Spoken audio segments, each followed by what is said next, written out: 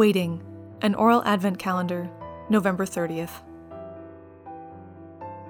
A reflection for the third day of Advent by the Reverend Andrea Skornick, rector at All Saints Episcopal in Portland, Oregon. When I was a kid, I loved going out to eat. There was the fact that every kid's menu seemed to have mac and cheese on it, or that the menu doubled as a coloring sheet, and then you get those 4 little crayons to go with it. But what I did not like was the waiting. After the food was ordered and the menu all colored in, things went south. Every time, without fail, my little brother would somehow spill his water on our paper menus, and he'd get those complimentary cracker crumbs everywhere.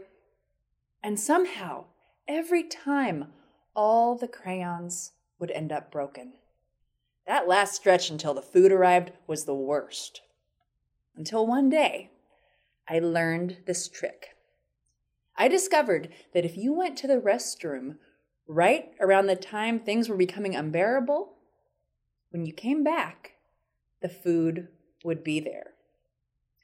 Of course, you had to learn how to get the timing right, but that was part of the fun. It was like this craft to hone, giving new purpose where there had just been frustration. At a young age, in places like Red Robin and the old spaghetti factory, I learned something about the art of waiting. Right now, we are in Advent, which is a season about waiting. Waiting for Christmas, for the birth of Christ. It's countercultural to observe Advent in a society that doesn't want to wait for anything, much less celebrate it. We can't even seem to hold out for Black Friday. It got moved up to Thanksgiving and then the week of.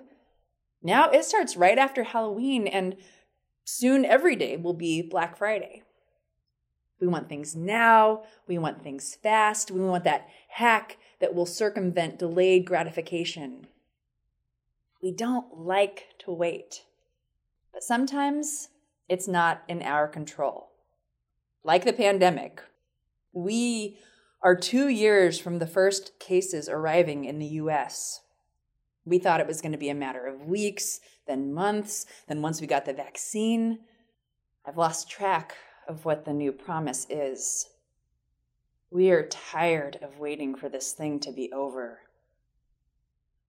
When we were in those first dark days of lockdown, we thought the opportunity was getting to learn how to make sourdough bread, or to get out in our gardens, or come together in a kumbaya moment that would save us. But maybe the real lesson is in the long game. That opportunity that comes as we learn the art of waiting. There are some things in life for which there are no shortcuts, that take time and patience. Most virtues come about in this way. New life, cultivating a world that's more or less as it should be. Some things only come through paying attention and staying the course. And whether we realized it or not, the pandemic was teaching us this early on, as we watched those seeds slowly become fruit, as we waited for the dough to rise. As a child, waiting for the food to arrive, I learned that having a strategy made all the difference. I'm still figuring out what my strategy for waiting is now, but I know it involves changing my expectations, giving grace way more freely than I did before, and seeking friendship and connection where my tendency would be to remain in isolation. How might we see our waiting differently? In restaurants or pandemics or ancient liturgical seasons, not as something to merely get beyond, but a place to hone something deep and discover. Waiting is a production of Trinity Episcopal Cathedral in Portland, Oregon. To learn more, visit trinity-episcopal.org.